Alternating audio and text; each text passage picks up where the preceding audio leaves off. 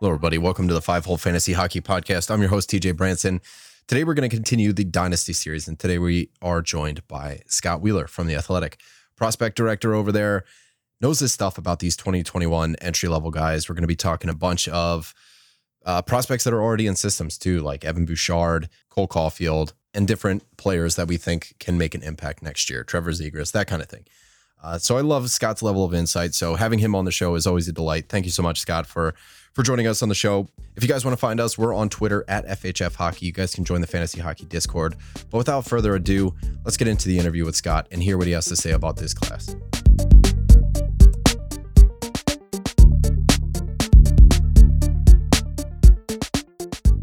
Thanks for joining me today. I'm happy to have you here on the show. We're going to be talking some 2021 prospects, guys that are going to get drafted this year. And we're going to be talking a couple guys that are already in the system. We had a conversation last year. Some of the things went swimmingly and some things, panned out a little muted, a little diluted to what we had expected. So Scott, if anybody wants to find you, you're on Twitter at Scott C. Wheeler. Your work is all over The Athletic. I highly recommend anybody check that out. If there's anything else you're working on, man, floor is yours. No, just full on draft mode at this point. My draft board came out yesterday. We'll continue to roll out some features on some of the kids that I've been working on, some stories that I'm excited to share on some of these kids who've got some stories that frankly haven't been told yet. So I'm excited to really get some of those out there. And then once draft day comes, third week in July, it'll be sort of full on analysis mode, sort of putting all of the pieces together, looking at everyone that was picked, et cetera, et cetera. So really just ramping up and preparing for that. This is a month where my focus is kind of solely on the draft, and then I'll turn my page to other things once it's over. There's going to be a lot, at least I think, of ambiguity at this point during our conversation, just because they haven't fallen, like the chips haven't fallen where they're going to go. So a lot of what we're doing is going to be talking, okay, ceiling this, or how do you project a guy? But the different systems is going to play a big part in it. Anybody that wants to follow Scott, I'm sure you're going to be talking about, good fits and made the right choice on draft day. Yeah, you can count on it. I'm looking forward to it. I know that. So the general questions that I have in a year like this, what have you found that is almost the hardest part of scouting? I know like you can't get there. Some of the leagues just straight up canceled because of coronavirus. What have you found as being maybe like the more nuanced parts of this year? Oh, good question.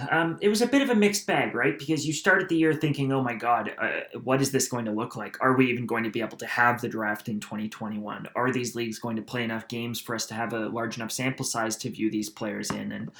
And then once things started to roll, they actually, almost all of them settled into a nice little rhythm. The Swedish junior ranks closed shop early when things got really bad there in the middle of the winter. Obviously, the OHL never got up and running. But other than that, every league, every major league in the world played. All the high school circuits in the States played. Most of the college teams in the States played, with the exception of the Ivy League programs like Harvard.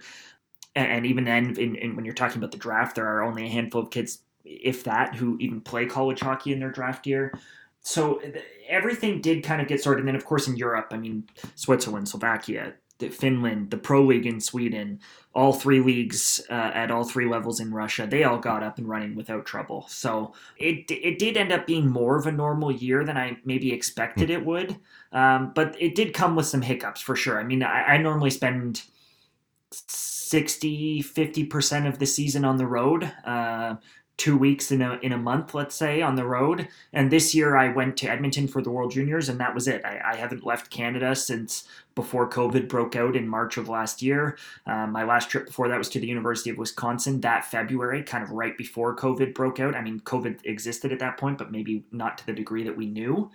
So that part of it was weird. It just means a lot less time spent in rinks, a lot less time talking to sources face-to-face, speaking with coaches, speaking with scouts in those rinks, getting to know the players on a little bit more of a personal level.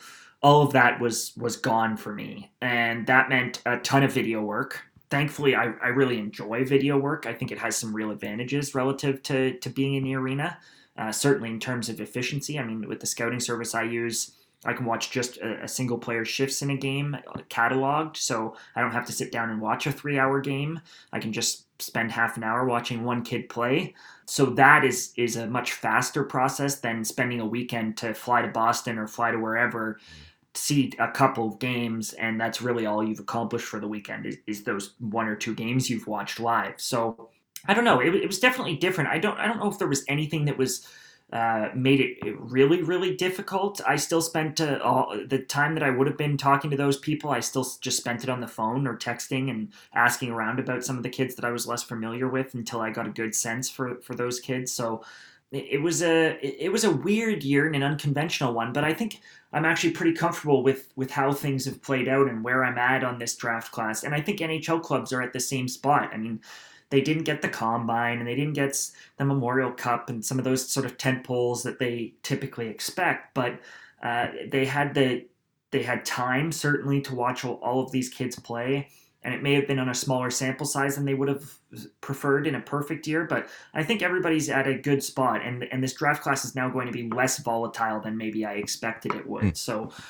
we'll see what it looks like 4 or 5 years ago and whether there were teams that really just didn't figure this draft class out and made a lot of mistakes, or whether there were teams that had used the time spent away from the rink to do due diligence in other ways and to build data models for these players and that kind of a thing. So I think there are definitely going to be some big winners and losers, bigger maybe than there normally is in terms of the highs and the lows of specific teams and the job they do at this draft. But we'll see. It's going to be interesting to see how it plays out. How do you view this 2021 draft class in retrospect to what we have had in the past years? Like we had the Connor McDavid, the for sure 1 and 2s, and then going into the years following this one, we already, it looks like at least that we have for sure front runners and stuff. And there's a little bit of incongruences here when you look around the rankings. Most folks have Owen Power as number 1. Just going back simply to last year, you had Alexis Lafreniere number 1, and for us in fantasy leagues and things like that, he was the for sure number 1 for us as well. Do you think that Owen Power is going to be the most lucrative fantasy player from this year's draft class? I'm not convinced that he will be. No, I think there's a chance that he is, but no, I think he'll have larger on ice value to the team that drafts him in real sort of hockey terms than he maybe will in fantasy terms. That isn't to knock him in terms of some of the offensive outputs that are required of good fantasy players. I think he's got a very good chance to have that. I think he's going to run a power play eventually. I think he's going to contribute offensively. He's confident with the puck on his stick. He's able to attack off the line. He makes plays across the zone. I would actually say that his sort of east-west movement in terms of his passing inside the offensive zone is one of his greatest attributes, which will get the puck inevitably to players who are in good spots to take scoring chances off the flank, and he'll pick up some assists that way and that kind of a thing. He's not afraid to shoot it and does a good job getting it through traffic. I'm not sure he's going to be a huge goal-scoring defenseman, but he's going to generate shots. So there are a lot of pieces to like about Owen and the fantasy value that he may provide. But you're absolutely right that this draft is different that way. I would say overall it's a weaker draft than average. It's a below average draft for sure. It's not the worst draft we've ever seen, but it's definitely in terms of the quality, at least at the top. I would say that the depth is about average, but the quality at the top is probably a cut below. This draft does have some players that excite me. I wrote in my final draft board this week that there were probably 12 players in this draft that I get really excited about. And most scouts would probably argue that list is about 9 or 10 for them. So my list is a little bit bigger. But the kids that I've added to those lists that aren't typically there, the big one being Cole Sillinger, I really think very fondly of Cole and think he has a chance to actually be one of the 5 best fantasy players in this draft if you're talking strictly about a fantasy value. So there are still very good players. There will be stars that emerge out of this draft class, even if there isn't an Austin Matthews or a Shane Wright or a Matvei Michkov or a Connor McDavid type. Just going off of maybe having more in real life value than in fantasy, Matt Beniers seems to fit that mold. And I may be way off base here, but it seems like there's more in real life assets to his game than somebody that's going to blow us away in fantasy. And that's not to take away anything from his game. I think that, he's not going to disappoint fantasy managers, and he's certainly not going to disappoint whoever drafts him. Just almost like that Charlie McAvoy that doesn't really translate to fantasy, but in the actual league, that's fair. Perfect.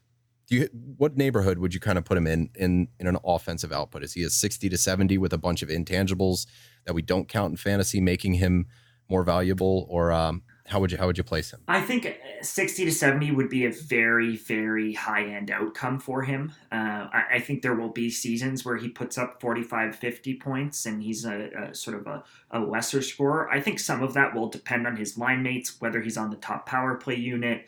I think he'll be a power play player for sure, but I do think there's a chance he's a second unit guy, which will limit some of his ability to produce there. At even strength, he's going to be a driver. Like, he's going to be one of those guys who creates a lot of opportunities for his line mates, wins all of his foot races, generates a ton off the cycle, gets to the front of the net. The challenge for him, I think, is going to be from a fantasy value, is he finishing those plays or is he making the play to the guy who finishes those plays? And I do think that he'll be a factor there for sure. Like, he's going to make all sorts of small area plays, and eventually those are going to result in points and shots on goal, etc. But you're right. In terms of counting stats and relative to the value that he's going to provide, it's just not there, and that's typical of those sort of two-way types. Like, he is. Like, he's a 200-foot player. He's going to be back deep in his offensive zone.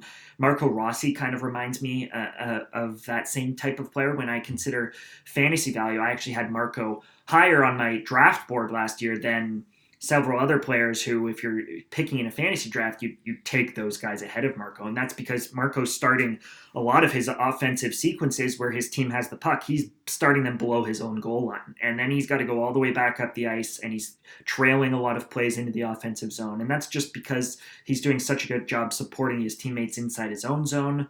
And Beniers is a lot like that. Beniers is a better skater than Marco was, and more of an energizer bunny than Marco was. But both of those kids are going to be better NHL players than fantasy players for sure.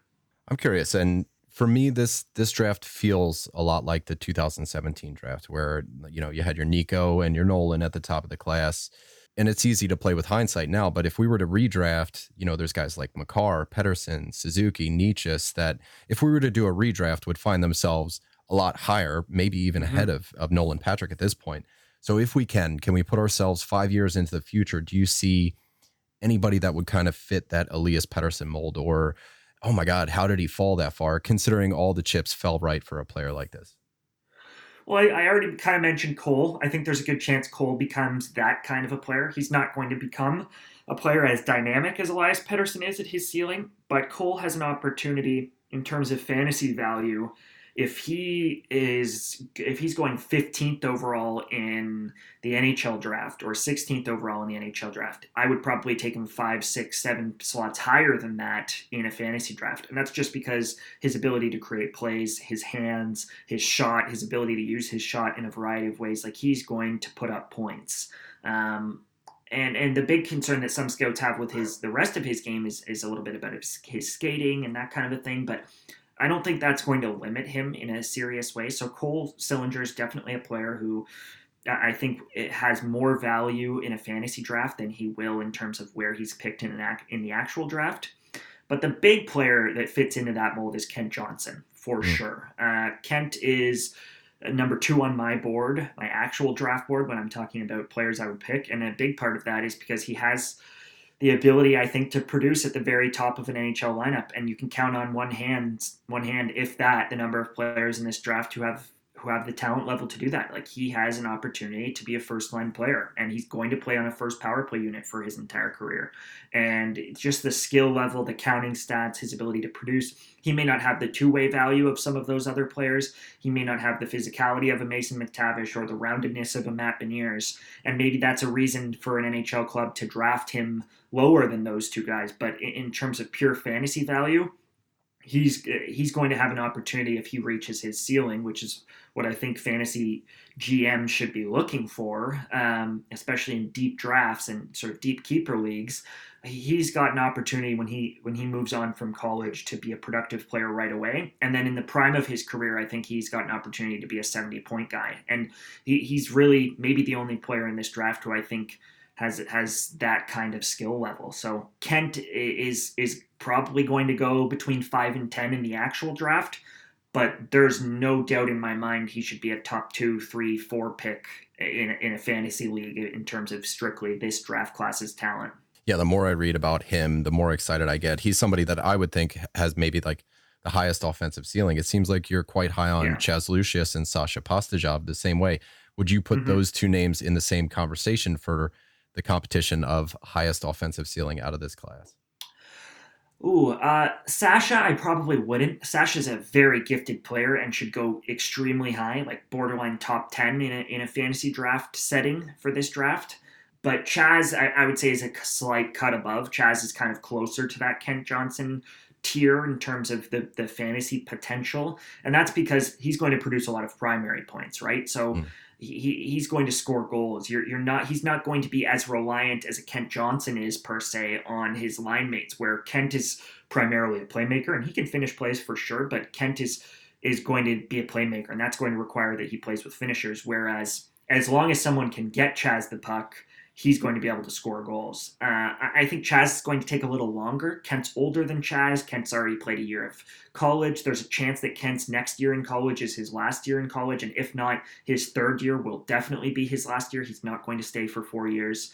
Whereas Chaz could still be there 2, 3 years, maybe even 4 years at Minnesota. So it's going to take a little bit longer for Chaz. There are some kinks that he needs to iron out. He needs to improve his skating, but his ability as a goal scorer certainly grades at the very top of this draft class. I think Chaz is the best natural scorer in this class. We've talked a bit about Cole Sillinger already. You have him inside your top 10, and I love the hype around this kid. And I mean, you seem to be a big fan of his shot, admire his skill, his handiwork, things like that. What do you think an Yeah. average NHL season looks for him? What would you nail down as his ceiling? Well, I think in the prime of his career, he's going to be a 20, 25 goal scorer, 50, 55 point guy. But I think with the right line mates, he has the chance to be more than that. I think at the very top of his ceiling, you could see him score 30 plus goals. You could see him score 60 plus points. I think he's got that quality to his game. I think he's going to be a better player than his dad was. And his dad was a consistent 40-ish point player throughout his career. He's more gifted. His hands for sure. His shot is, I mean, I already touched on it, but there's a lot to like about Sillinger's game. He's a very dynamic player. And on top of that, he's an extraordinary athlete. When I've asked around about him, I did a big feature on him at The Athletic, spoke to a lot of people around him. And like, he's one of those like 3% body fat, incredible in the gym athletes. And I think that bodes well for sort of the safety of a Cole Sillinger pick in terms of his pro upside. Like, he's going to be an NHLer. There are kids at the top of this draft class, a lot of kids at the top of this draft class, who the big concern with them is about kind of their athleticism. And there's risk inherently in that. When you look at Simon Edvinsson, for example, and sort of the way that he bends at the knees, or Brandt Clark and the way he bends at the knees in his skating, there are little quirks in those players' games that make them will make people a little bit uneasy about drafting them and about them reaching their true ceiling. Whereas I think Sillinger's floor is maybe a little bit higher than those guys just because of his athleticism, because he's already looks like an NHLer, and then because on top of that, he's got the skill that a lot of those other players also have anyways. So there's just a comfort level I have with Cole in just my belief in him. I'm fairly certain he's going to be a very good NHL player. Is he somebody that shoots a lot? Does he have a high shot volume? No, I wouldn't say he is. I mean, he's a goal scorer for sure, and he's a finisher, and he'll score goals from mid-range and those sort of highlight reel, sort of high danger goals that natural scorers finish. He is that type of player. But he's not looking for it every time he's on the ice. He's not obsessed with it. He doesn't tunnel vision for the shot like a lot of goal scorers do. There's variety to his game. He'll make plays. He'll use the attention he gets as a goal scorer to feed his line mates. So it's not a one-dimensional sort of, I'm going to rip shots at the net from everywhere on the ice kind of player. If there was somebody we were searching for with shot volume, like if you had to pick your volume players, whether it be hits, blocks, or shots, which one would you pick from the top end of this draft? Well, I think in terms of the scores in this draft, there's really only 5 or 6 sort of really gifted scorers in this draft, and at the very most of them are ranked at the top. I mean, we've already talked about Cole Sillinger, Mason McTavish, Dylan Gunther is up there as well. Those players can put the puck in the net for sure. But then deeper in the draft, there are players that I would target if you're looking for sort of those volume shooting scorers. And the two big ones that I would probably look at are Logan Stankoven, who's a little bit on the smaller side and is probably going to be available deeper into the NHL draft than he should be because of it. He's kind of 5'8", 5'9" on a good day. But a tremendous scorer who, from the hash marks, is one of the most lethal players in this draft. So Logan's a player I would target who puts a lot of pucks on net and can finish a lot of those plays. And then the other one I would look at is Samu Salminen. So for whatever reason, Denver seems to be drawn to these sort of one-dimensional scoring types. They went after Carter Savoy last year, who I think probably is going to have very good fantasy value for those who took him in their drafts a year ago. Savoy is a natural scorer, and Salmonen's kind of the same thing this year. Off to Denver, has issues with his skating, and there are quirks in his game, and it's going to take him some time, and he's probably going to be in college 3 or 4 years, et cetera, et cetera. But Salmonen's a player who can just rip the puck into the net from anywhere inside the offensive zone. So beyond those sort of 4 or 5 guys at the top of the draft, I would probably target Salmonen and Stankoven. Mason McTavish, we talked, like you said, a little bit about him. It seems like he's going to be somebody that's extremely hard to play against. Like there's a physical game there that's mixed with offensive talent that isn't to be understated. Is he somebody that is going to be piling on the hits in addition to contributing to offensive categories? Definitely. Nice. He plays a very hard, heavy, physical, aggressive game. And that's true with the puck, and it's true without the puck in terms of finishing his checks, getting up and under guys, that kind of a thing. The big challenge for Mason has always been kind of his weight. He carries some baby fat around, and he's probably going to have to watch that throughout his career to make sure he doesn't get too heavy. But other than that, Mason's game has everything. He's a very natural shooter with a hard shot. Like it really pops off of his blade kind of thing. And then he's got that physical element. He's got that sort of toughness to him that teams covet. And he just really wants the puck and goes and chases it and gets it and then tries to make a play to the slot. Like that's his modus operandi, right? So I'm a big fan of Mason, both as a legit sort of now top 10 prospect in this draft. He was more of a kind of 10 to 20 guy at the start of the year in this class based off of the year that he had in Peterborough, but really emerged to have an excellent year in Switzerland, and then came over and was obviously even better for Canada in Texas at Worlds. So Mason's he's an exciting talent both for fantasy value and for sort of hockey value. Love it. Dylan Guenther has been somebody that I've enjoyed following. He's been one of my favorite prospects to follow from this class. His focus is more in the offensive end, and I think he's going to be somebody that makes fantasy GMs pretty happy. I'm curious here, where do you see his deployment ceiling? Is he a top 6 guy, middle 6 guy? How do you project him? Well, he'll be a top 6 guy if he reaches his true potential. I have no doubt about that. He's an excellent player in transition, like carves up the neutral zone, gains entry a lot. But then there's some deception to his game inside the offensive zone that obviously made him a 2-point-per-game player in the WHL this year. And part of that had to do with playing on an Edmonton team that lost 3 games and was unstoppable, and playing with Neighbors, who is obviously a St. Louis Blues first-round pick. So there were some inflated stats there over a shortened season this year. He's not going to score 24 points in 12 games consistently if he's back next year, which I expect he will be back next year. Like I don't think he's going to be a 2-point-per-game player in the WHL next year, even though he was this season. But beyond that, he's a very interesting player. Kind of a multi-dimensional, can shoot and score, has excellent hands and a little bit of deception to his game in terms of faking out opponents, baiting defenders into him so that he can make a play through them, that kind of a thing. And then he's a very impressive skater. So he's one of the most well-rounded offensive players in this draft. There are a lot of offensive players in this draft who do one thing or 2 things really, really well, and Dylan kind of does it all really, really well. I'm not sure he's going to be a true sort of star, like a sort of transformative point-per-game player in the NHL, but it's wouldn't surprise me at all if he's in that sort of high 60s range, and then maybe has an odd year that's better than that, or an odd year that's worse than that based off of luck and shooting percentages, etc. So he's a very, very exciting prospect. Last year we talked about NHL ready prospects out of the 2020 class. We talked about Marco Rossi. The chips just didn't fall the right way for him this year. And then there was Tim Stützle and Alexei Lafreniere. The latter two, they played. Rossi more than likely would have played. Is there anybody that you see that has a toolkit that could translate directly to the NHL from this class? Well, Owen's got the best odds, but I mean, I've got a big feature on Owen coming out soon in advance of the draft, probably the week before the draft. And he has told me and has also spoken publicly in the press tour that he did a couple of weeks ago about how he's actually leaning towards returning to Michigan. He also told me that if his NHL club thinks he's ready and they want him there, then he'll play there. So it's possible. I think he looked good enough I mean, he looked like an NHL player at senior world championships, where I thought as he played more, Canada got better, and Canada's tough start in the tournament was in part because they didn't use him enough. And then when he was playing 20 plus minutes a night, they looked like a much better team when he was on the ice.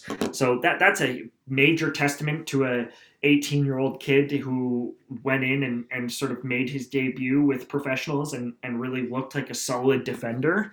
But this draft class is all of these kids still need some work, and Owen is not alone in that. I think there's a desire among those who've worked with him and coached him to have him play a little bit harder and use his size a little bit more than he does in the defensive zone. He's from a fantasy value at this point in his progression doesn't look like he's going to be a very physical player in terms of hits, or if you still count in your league penalty minutes, which I think is a terrible thing for fantasy leagues, but that's for a different hypothetical conversation. But no, Owen's probably the only one, if I'm being honest. I think all of those other kids at the top, Brandt Clarke, no chance. Simon Edvinsson, no chance.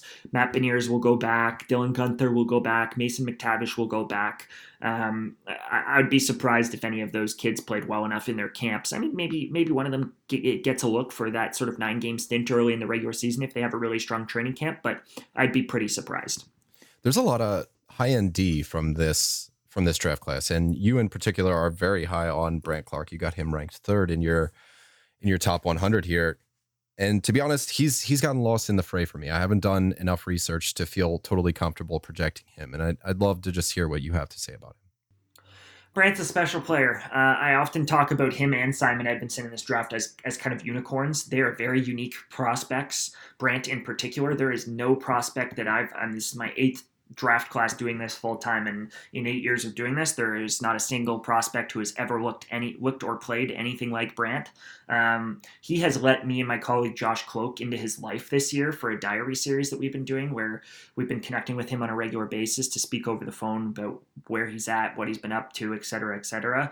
And in that, I've also asked around with dozens of the people who've worked with him over the years, including his skills coach who works with him in Ottawa and works with Erik Karlsson and Claude Giroux, among other people, and his strength coach. And he's a kid who is kind of borderline unathletic.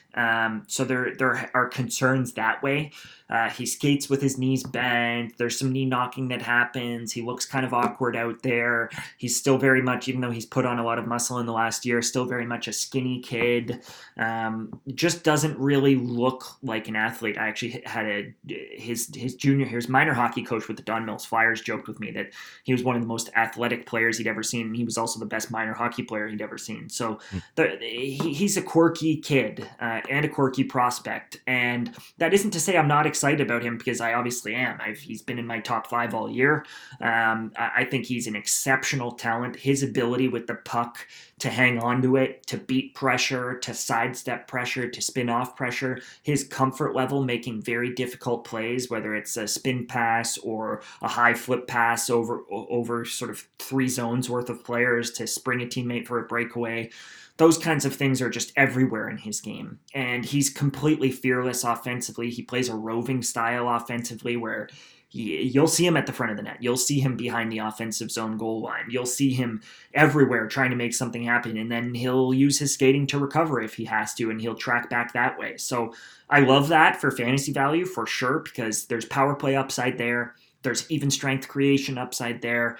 That part of his game is very exciting. So there's a boomer bust element, I think, to Brandt. But in terms of the talent level and the potential of what he could be if he puts it all together, he's got a chance to be a very dynamic defender. And those are the kinds of players who have significant fantasy value. Let's say you're drafting just from this class, and you're looking for a D. I mean, you got Owen Power at the top, Brandt Clarke, Luke Hughes, Simon Edvinsson, and then Carson Lambo's kind of down in the teens there. But I'm curious, how would you draft these guys? Who would be your first overall? And then how would you sort the rest? Probably Owen 1 pretty firmly, Brant 2 pretty firmly, Luke 3 a little less firmly, and then Simon 4. Those are probably the 1, 2, 3, 4. Simon has a chance to be a very interesting player, but the big drawback in Simon's game as it stands right now, at least his offensive game from a fantasy value, is that he can't really shoot the puck. It comes off of his stick really soft. He's not comfortable with it. He's open about that. He's not going to score goals at the NHL level, I don't think. I mean, there's a chance he makes huge progress there, but his game is going to be about transporting the puck from end to end, using his length, using his hands. He's got unbelievable hands for a 6'4", 6'5" defender, and then making plays in terms of his passing and his ability to sort of hit seams. So there still could be significant fantasy value for Simon. He's one of the most gifted offensive players in this draft without question. But I think because his shot is a little limited right now, I'd have a tough time taking him over Power, Clark, and Hughes Fair in enough. that order. You wrote a great article on Eetu Räty, and I don't want to take anything away from that because I do think people should go read it in its entirety. But I'm curious, you cite his IQ, his shot; those are the top end; those are his best qualities. Do you think he's going to wind up being a steal for whoever drafts him in the NHL? And do you think that could translate well to fantasy? Do you think he'll pay value where he's landed right now? You have him at 16. Do you think he'll eventually outperform his draft placement? I think it'll be tough, just because he's definitely got some gifts. Like his shot comes off of his stick hard, like one of those shots where when it hits the boards, you really hear it. You can tell it pops.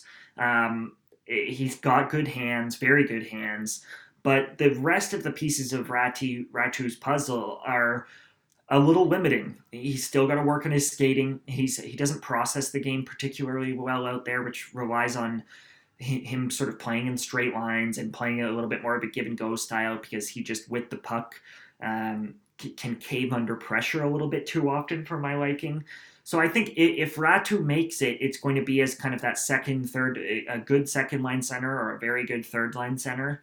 And in either role, I think he's probably not the most productive player on his line. Like I think you'll see him as kind of the secondary piece on a middle six line, or even the third piece on a middle six line, where he's a contributing player and he has value to that line in a variety of ways. But I don't think it's going to show up in huge counting stats for him.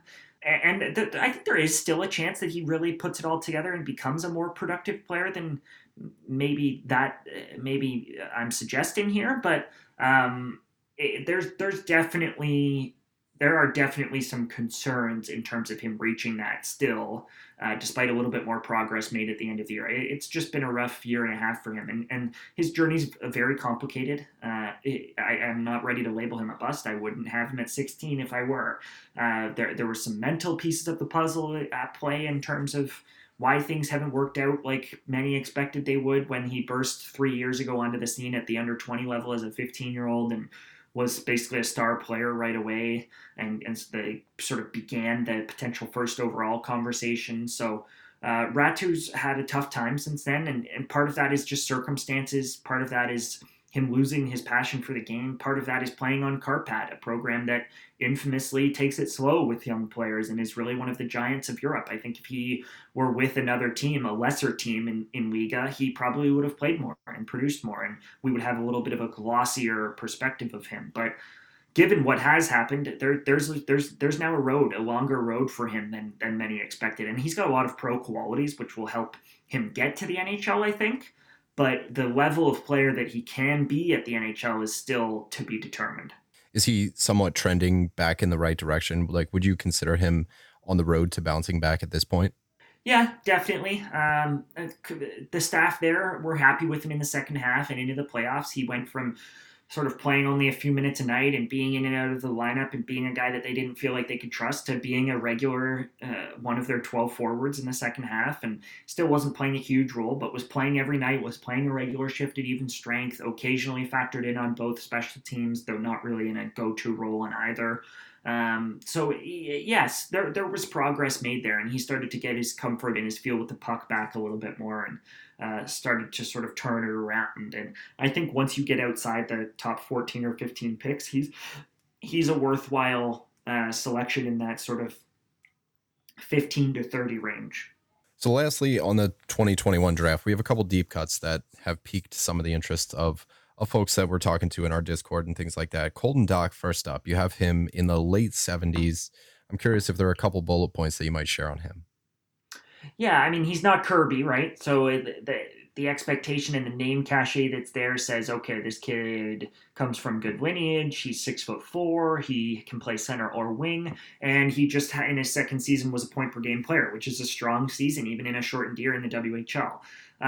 But I did have concerns about him a year ago as a rookie, where he just always kind of left me feeling like his package of tools were good without really being impressive in any key area.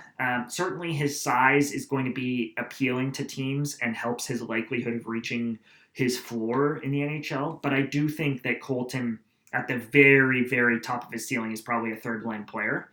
And that limits him in terms of fantasy value, right? So there's growth for him still. He's talented for sure. I don't want this to come across as saying that Doc lacks skill or talent. He doesn't. There's some upside there. He's going to be able to make some plays and that kind of thing, but it doesn't really leap off the page in any one area for me, which I think could sort of ultimately limit his fantasy value. In somewhat of the same tier as far as rankings go is Jack Barr, a defenseman out of Chicago. Curious about him as well. Yeah, Jack's a kid I'm very familiar with. I did a big story on Quinton Byfield in his draft year, and at the time, Jack was playing on that team with Quinton and with Evan Vierling and a number of other top prospects who were in a draft class ahead of him in 2020. And he was excellent back then. He was a star in the minor hockey circuit in and around Toronto here. But he decided against going the OHL route. And in doing so, he ended up at St. Andrews College, which is actually in my hometown and where I've watched him play a number of times. And then from St. Andrews College was supposed to go to the BCHL this year before the BCHL struggled to get going. And inevitably, he made the move to go to the USHL and to sort of play for the Chicago Steel and play in a role with the Chicago Steel that was a little bit limiting in terms of his limelight and his ability to produce and his ability to do the kinds of things that would make him maybe the top 60, 70 pick that he might deserve to be. So they asked him, I've spoken a lot with Ryan Hardy, the GM in Chicago, about him, and they asked him to take on a different role this year. He didn't get the power play touches. He didn't take a ton of opportunities inside the offensive zone. And I think there is more to his game offensively that we will see at Harvard. But he's a big kid who moves well, can handle the puck fairly comfortably, and has some decent talent and certainly can shoot the puck as well. He's got a very hard point shot and will activate into the high slot to use it from a more dangerous area as well. So there is some two-way upside there for sure. And then his size and his physicality are things that will also have value in terms of projecting him forward. But he's going to take some time at Harvard, and then the result may not be a very dynamic offensive player. I think there's some skill there, and there is some talent there, but he's not going to be a high counting stats, highly productive player. And I think most of his production will come from his shot and from scoring, and then from assists that come off of rebounds and that kind of a thing. So we'll see. He's an interesting kid and a big kid. I mean, one of those kids who just looks big out there. He looks like he's snowshoeing with those big skates that he has, and there is some real appeal there, both for fantasy value and I think for NHL clubs that will make him kind of a mid-round pick in the draft. Samuel Hellenius is somebody that his name just keeps popping up despite being so far down in rankings and things like that. He's in the same neighborhood as Colton and Jack here. I'm wondering why do I keep hearing his name as often as I am?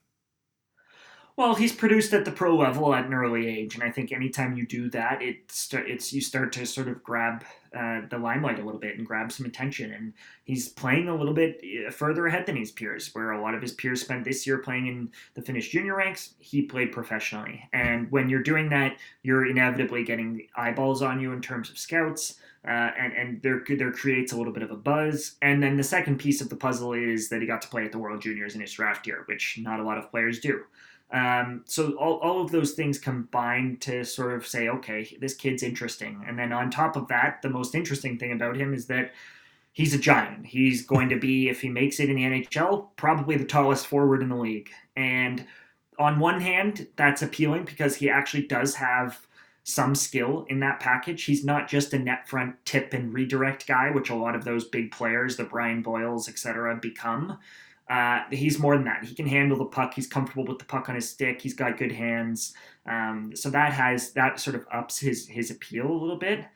But it is still very hard. It's going to be a long road for him, and no matter how good you are, if you're 6'7", 6'6", 6'8", it's very hard, especially as a forward. I think it's a little bit easier as a defenseman to make it in the NHL. And for the same reason, it's hard at 5'6", 5'7". Increasingly, we're seeing 5'8", 5'9" guys, but we're still not seeing a lot of those 5'6", 5'7" wizards who dominate at junior make it. And I think the same is true at the other end of the spectrum. So I think it's going to be difficult for him. His skating is always going to be an issue. I think he's actually a fine skater for his size, but you can only be so good as a skater when you're that big.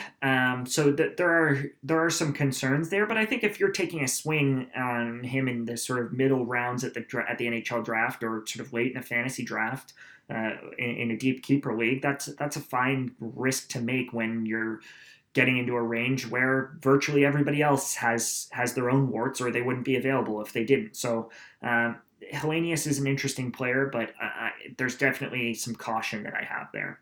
Somebody who wasn't ranked in your top 100 here is Daniel Chayka. I'm wondering if there's anything you know about this guy. Chayka was in my top 100. I believe he was 48th or 49th, but definitely a little bit lower on Chayka than most. There's a chance he's a first-round NHL draft pick, which I think will live to be a mistake for the team that takes that plunge.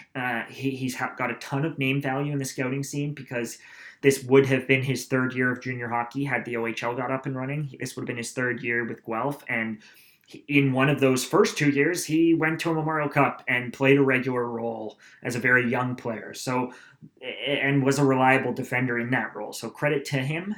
This year was a rough year for him. It was a little bit up and down. I thought he was brutal at the World Juniors. In saying that, though, basically that entire defense for Russia was in the same boat.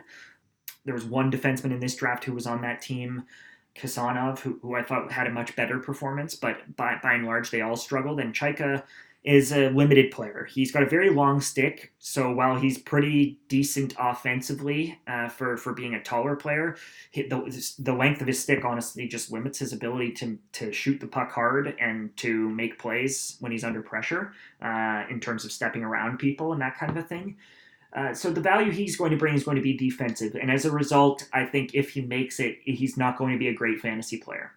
Yeah, I got cursed by the Control F. I was searching for Daniel with one I. I see him now here up at 48. Someone in the same neighborhood is Alexander Kisakov, left wing out of Moskva. I'm wondering a couple of things about him. Well, he's a cut I would absolutely take from a fantasy value.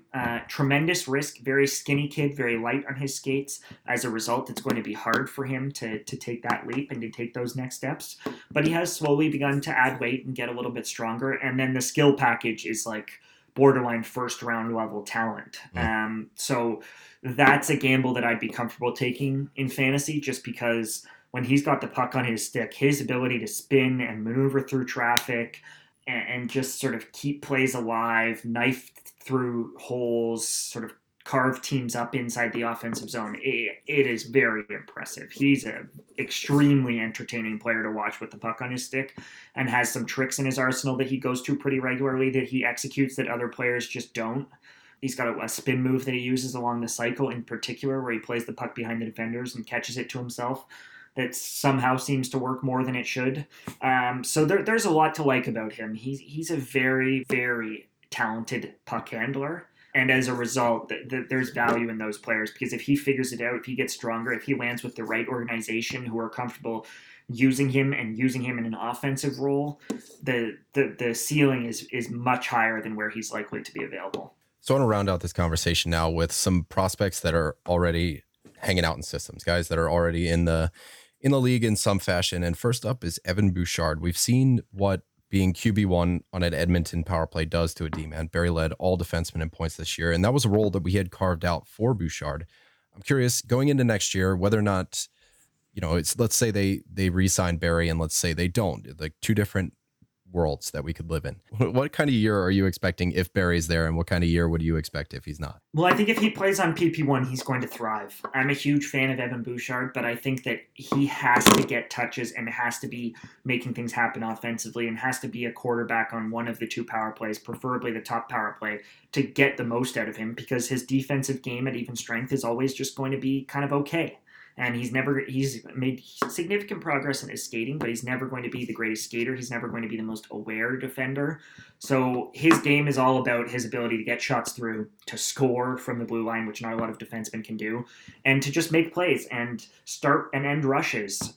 So that part is really exciting for me. I still am a very firm believer that he's going to end up on PP1 at some point in his career, and that he's going to have that kind of Kevin Shattenkirk fantasy value where he's probably a better fantasy player than he is an actual NHL player.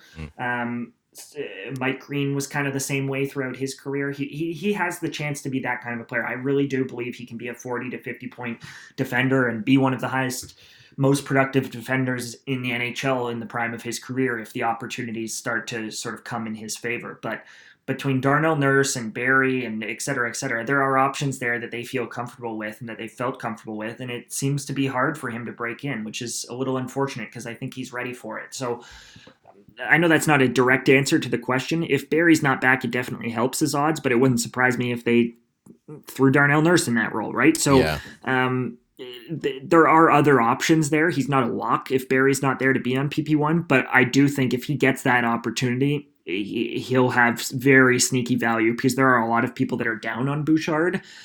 I think there's probably a market inefficiency there for smart fantasy GMs to tap into and to just wait for, and the payoff will come. Trevor Zegras, going back to our conversation last year, I couldn't have been more off about Trevor Zegras. I said he was just one of those guys that struck me the wrong way. Maybe I didn't buy into the hype, but after a couple cups of coffee this year and going back to the AHL, reconditioning himself to be a center in the NHL where he's positioned to be, he didn't look out of place. I'm curious what you expect out of him this year.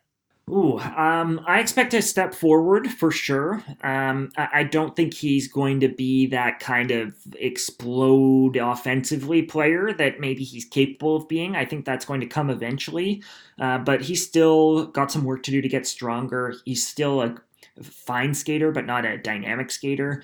And the bulk of his game is still very much reliant on his ability to see things that other people don't see and then to execute very, very difficult passes. He's starting to shoot the puck more and look for his spots. And when he does, he actually is a lethal, very accurate, I should say, shooter. Not a hard one, but can really go post and in. So that's going to give him some goal scoring value, but he's always going to be kind of a 15, 20 goal guy and more of a playmaker, right? His stats are always going to skew towards the assist column. And if he becomes the 70-point player that I think he's capable of becoming in the prime of his career, it's going to be because he's putting up 50 assists a year. So I think he'll get there. I don't think that's going to happen immediately this season. I think you'll see him on that Anaheim team take on a bigger role. He'll be on the top power play unit and he'll have a productive year as a result. But he's not going to be a sort of top of the lineup fantasy player, at least not yet. Yeah, it seems like Anaheim needs to insulate him with people to pass to at this point. They're still figuring out their even strength lines at this rate, man. It's a long time coming. Cole Caulfield looks amazing in this Cinderella run that the Habs are on, and I can't believe that they've made it this far. Cole Caulfield almost at the forefront. The chemistry between him and Suzuki at this point, I mean, they look primed to make a hefty impact next year. Do you think there's two thoughts that I can't quiet in my head? I'm thinking back to last year with Miro Heiskanen and his playoff performance, and then coming into this year, it was kind of a disappointment from a Heiskanen perspective. And I'm curious if you think that's going to happen to Cole, or is this something that we can expect going into next year? I think he's going to have a massive year. Like quickly. I think you could see Cole win the Calder next year. I think you could see him score 25 to 30 goals next year. I'm not worried about him at all. And maybe that's me getting carried away with how good he's looked here, but he has always looked that good. I mean, he should have been taken higher in his draft year. He should have been regarded as a better prospect after his first year in college hockey where he was good, but he wasn't maybe as exploding offensively as everybody expected he would be. So this year has just been a kind of you said Cinderella, but that's the word for him as well, not just for the Habs. It's been an unbelievable year for him. He was the best player in college hockey by a pretty wide margin, I would probably argue. And then he hasn't looked out of place right away. And I think you're just going to see him continue to progress. I remember exactly where I was when I'm a Flyers fan. They took Cam York ahead of Cole Caulfield. Everybody in the bar we were at was chanting Cole, Cole, Cole, and it didn't happen. So that will live in my memory pretty vividly. Marco Rossi is somebody that we were both pretty excited about last year when we had our conversation. Do you think he's primed to make a Game 1 appearance? And do you believe that he's going to be the 1C, or are you enjoying what Joel Eriksson Ek is doing at 1C? I don't think he'll be the 1C, largely because of what he's been through this year, and I think it's going to they're going to take it slow with him. I think fantasy-wise, he's probably not going to have as good a year as he might be capable of, just because they're going to make sure that it's a process. They're going to make sure that they take their time, that they're not rushing into anything with him, that they're handling him the right way, that he's moving up the lineup as slowly as he needs to be. I don't think they're going to want to overburden him right away when he hasn't played hockey in a year and a half. So it'll be a slower process for him, but I do think he's going to be an everyday player on that team next year. That you may see him play a stint in the AHL. That wouldn't shock me if he played 10, 15 games in the AHL to really start to feel himself and figure it out offensively. But I think other than that, you'll see him as a regular in that lineup. You'll see him contributing. But I think it's the year after this year where you'll see the sort of counting stats start to come and him start to look like the sort of top 10, top 15 pick that he was and should have been in that draft. Alexander Holtz coming into New Jersey. They're if not the youngest team, at least one of them. Is Holtz somebody you could see jumping into the NHL next year? Yes, I think they'll give him an opportunity. I'm not sure he'll hold on to it. I think you could see him in the AHL some more next year. Maybe not for the full year, but I could see him splitting the year between the two and then becoming sort of a full-time 82-game player the following season. Alexander had just an okay season this year, if I'm being honest, and a worse year than maybe I expected he would. So there's still some things to iron out there. He looked a little heavy in his stride at times this year and needed to be a little bit quicker. But he's going to be fine. I still think he's going to be a 25 to 30 goal guy who plays on power play 1 and finishes his checks and also provides value on the cycle. And there are things to like without question about his game and what he provides. So I'm looking forward to tracking him over the next 3 or 4 years, but I don't think he's going to have an immediate impact this season. Spencer Knight's the last guy I got on the docket here, and Florida, they seem to be priming the engine for what seems inevitable, that they might lose Drieger to expansion in Seattle this year. Knight looked really good. They even played him in the playoffs and not at all out of place. Do you think that, do you feel confident about what we could expect going into next year? I know goalie is maybe the most volatile position of them all, but Spencer Knight seems to have the toolkit to be able to thrive. Yeah, I mean, they're in an interesting spot there with 3 goalies, obviously. But Spencer is special. He's the kind of player you make exceptions for. He's the kind of player you open up one of your 2 jobs for and just play him in, even if that other goalie is Sergei Bobrovsky. So I do think that he's going to play next year. He's going to be one of their 2 goalies. It may not be a 50-game season for him, but he's going to play and challenge for those minutes. And I think it'll be a 1A, 1B for whoever ends up getting those jobs. And he's going to be in that mix, which will make him a valuable goalie in fantasy because Florida's going to be good again next year, and he's going to be a part of that. Like they were a lot of fun. Like that Tampa Florida game, the first game. I don't know if I'll ever see a game that good ever again. Scott, that's all I got for you today, man. Thank you so much for hanging out with me here during lunchtime and everything, and happy to have you on. Yep, thanks so much for having me. One more time, if you guys want to find Scott on Twitter, Scott C. Wheeler, definitely encourage you guys to check out his work on The Athletic. Scott, have a great rest of the day, man. Cheers.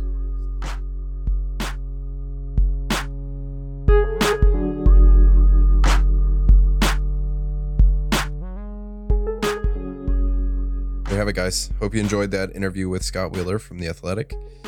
Big thanks to Scott for carving some time out of his day to talk to us fantasy nerds and get us hyped about drafting some of these kids for our games, you know. One more time, if you guys want to find Scott, he is on Twitter at Scott C. Wheeler. And if you guys want to find us, we're on Twitter at FHF Hockey. We also got a fantasy hockey Discord that you guys are invited to join. And we look forward to the rest of the series. We got Mitch Brown next week. Peter Harling is going to make an appearance next week as well. So we're going to continue this Dynasty series. If there's anybody that you guys want us to talk about or something like that, pop in the Discord, hit us up on Twitter, whatever you want to do. Love you guys. Bye.